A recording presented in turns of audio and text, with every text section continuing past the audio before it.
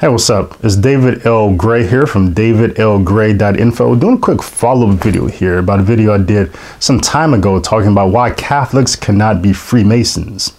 In that video, I talked about my experience in Freemasonry, and I talked about as when I was an agnostic, how Freemasonry became my religion because it had a moral law for me, and it also had some sort of path by which I could follow to achieve life after death. Okay, so, and I talked about in the video how also Freemasonry has just the basic constructs, the basic marks of what a religion is. A syncretic religion, to be sure, meaning that it incorporates other elements of religions into its religion, but definitely a religion because it does have just the three basic character marks, which is it has a God, it has a moral law, and it offers a path by which a man can follow to achieve some sort of life after death. So now in that video, in the comments section, some of you got down in the comments, which I appreciate, but you basically disagreed with me, saying I was wrong. Some of you got kind of rude and kind of disrespectful with the whole thing.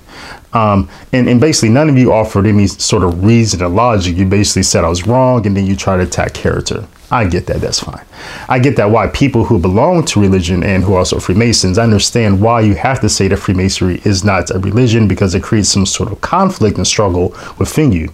Because if you belong to religion, if you're a Christian, you're a Jew, or you're a Muslim, definitely monotheistic religions, but you're also a Freemason, well, you can't resolve that. You can't reconcile that because your religion is offering a path to some sort of salvation, and Freemasonry is offering a different path.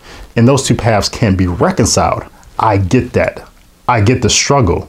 I get why you have to say that Freemasonry isn't a religion if you're a Christian, Jew, or Muslim. I get that. Okay, but I'm about to push back a little harder to force you into the issue here a little deeper, to really think about this thing and to struggle with this thing a little harder. Okay, to really come up with some answers. And I look forward to you jumping back into the comment section again, this time to offer some reason and logic and push back with some true intelligence instead of just character attacks and logical fallacies. Okay, so let's take a look at Anderson's Constitution from 1723. Now back up a little bit. In 1717, the Grand Lodge in England was first established. Okay, the first Grand Lodge system, where these lodges got together and said, okay, let's form a Grand Lodge. They needed a constitution. Like any organization that's going to start, needs a constitution that's going to standardize its practices and say, okay, this is what we believe, this is what we stand for, this is the norm. Okay, now Anderson's Constitution, which was really first compiled in 1720 by a man named George Payne. Okay, but in 1723 they were compiled by this Reverend James Anderson, and then they were also reprinted in the United States in 1723 by Benjamin Franklin, which really became the first Masonic book published in North America. So this is Anderson's Constitution. It comes from, like I said, the old charges. It's the Constitution of Freemasonry, is what it was originally called. This is the basis upon which Freemasonry is established, and this is what's norm. This is what's normal in Freemasonry. This is the practices. These are the standards. Okay, so let's take a look at the very first article of Anderson's Constitution from 1723. This article is concerning God and religion, and it's eerily similar, not by coincidence, by the way, to the First Amendment of the Constitution of the United States, also concerning God and religion. So let's take a look at it here. Number one, concerning God and religion. A Mason is obliged by his tenure, that is, obligated by his tenure, to obey the moral law. And if he rightly understands the art, he will never be a stupid atheist nor an irreligious libertine. Though through in ancient times, Masons were charged in every country to be of the religion of that country or nation, whatever it was, yet 'tis now thought more expedient only to oblige, that is, obligate them to that religion in which all men agree. Pause.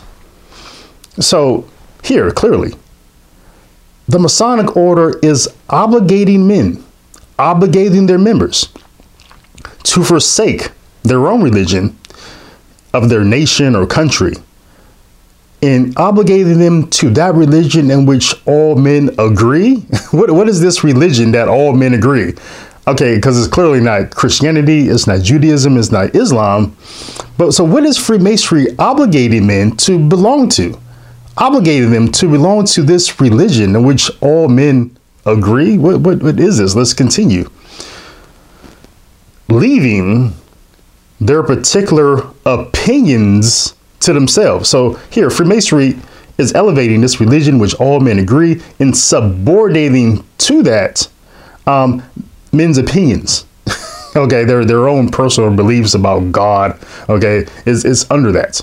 Let's continue. That is, it's going to point to the moral law here, the law that it mentioned above, that Masons to obey the moral law. Is saying that is to be good men and true, or men of honor and honesty by whatever denominations or persuasions they may be distinguished, whereby Masonry becomes the center of union and the means of facilitating true friendship among persons that have remained at a perpetual distance.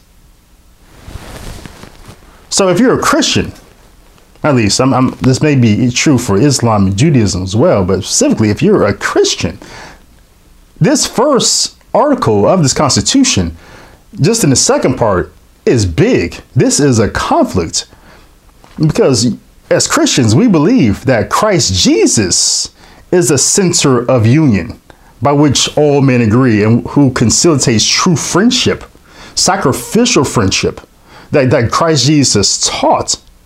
That's him himself, his church and his grace through Christ is what is the center of union of all men. Christ Jesus did not teach that Freemasonry is to become the center of union and it means facilitating true friendship. No, Christ said himself, and through him, his church and his grace.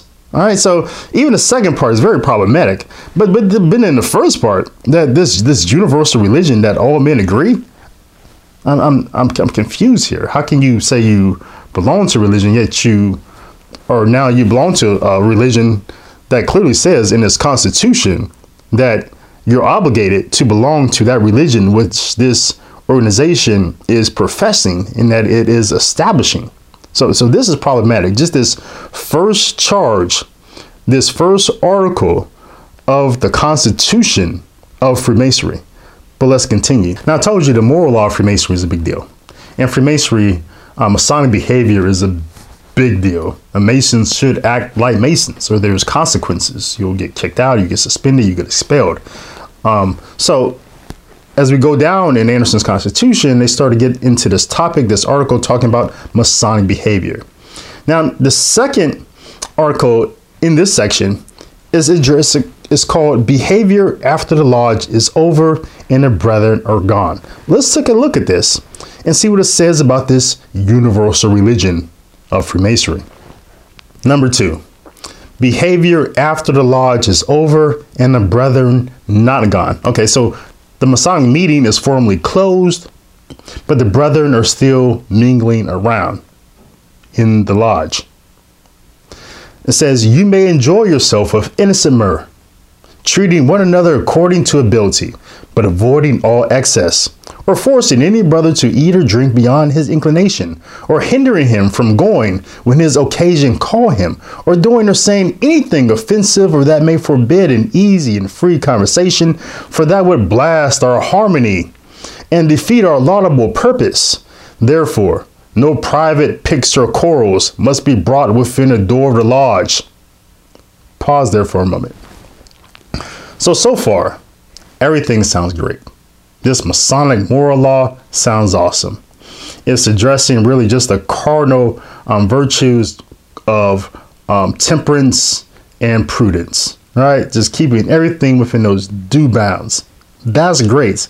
More people should do this everywhere in society, right? Avoid all excess. Don't fight, okay? But let's continue. Let's continue here. Back up. Therefore, no pics or quarrels must be brought within the door of the lodge, far less any quarrels about religions or nations or state policy.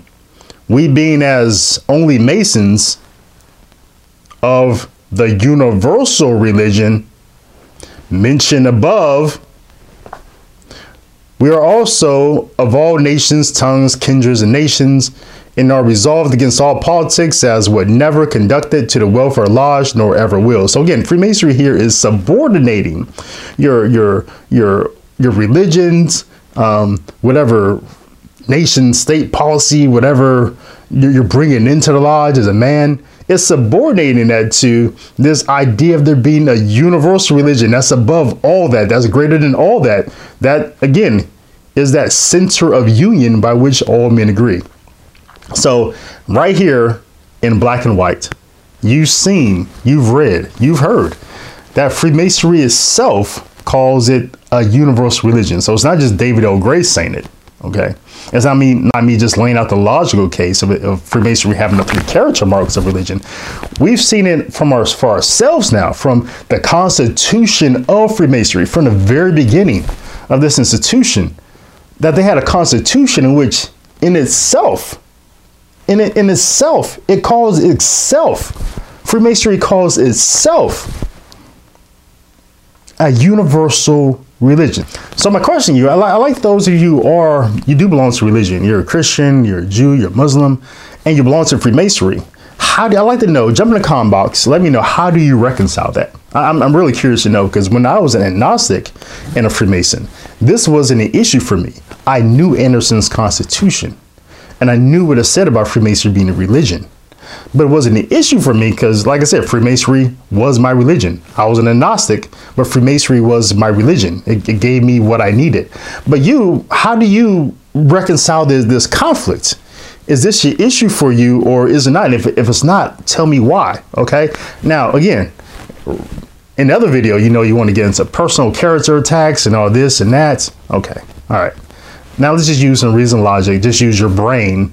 Okay. Use some intellect and explain to me why this isn't an issue for you. If your organization calls itself the universal religion, that is offering this universal religion, and you belong to a religion, tell me why that isn't a conflict. Because I'm of the opinion that a person can belong to two religions at the same time. That just seems weird to me. And this is why the Catholic Church has always taught that Catholics cannot be Freemasons. Just for reasons like this. This is indifferentism. Freemasonry is offering a different path. It's not saying Christ and his church. It's saying that this universal brotherhood is a center of union, not Christ and his church. So for Catholics, this is a non-starter. But I'd like to hear from you. Jump in the comment box below and tell me why I'm wrong. So this has been David L. Gray. Make sure you guys visit me online at davidlgray.info. Make sure you follow me on all the social media platforms here. And as always, I'm looking forward to your comments below. And make sure you follow me. Follow this. Where's it at? Is it there? Right there. Make sure you subscribe so you get more updates to videos in the future. But until then, until next time, blessings and shalom to you and to yours.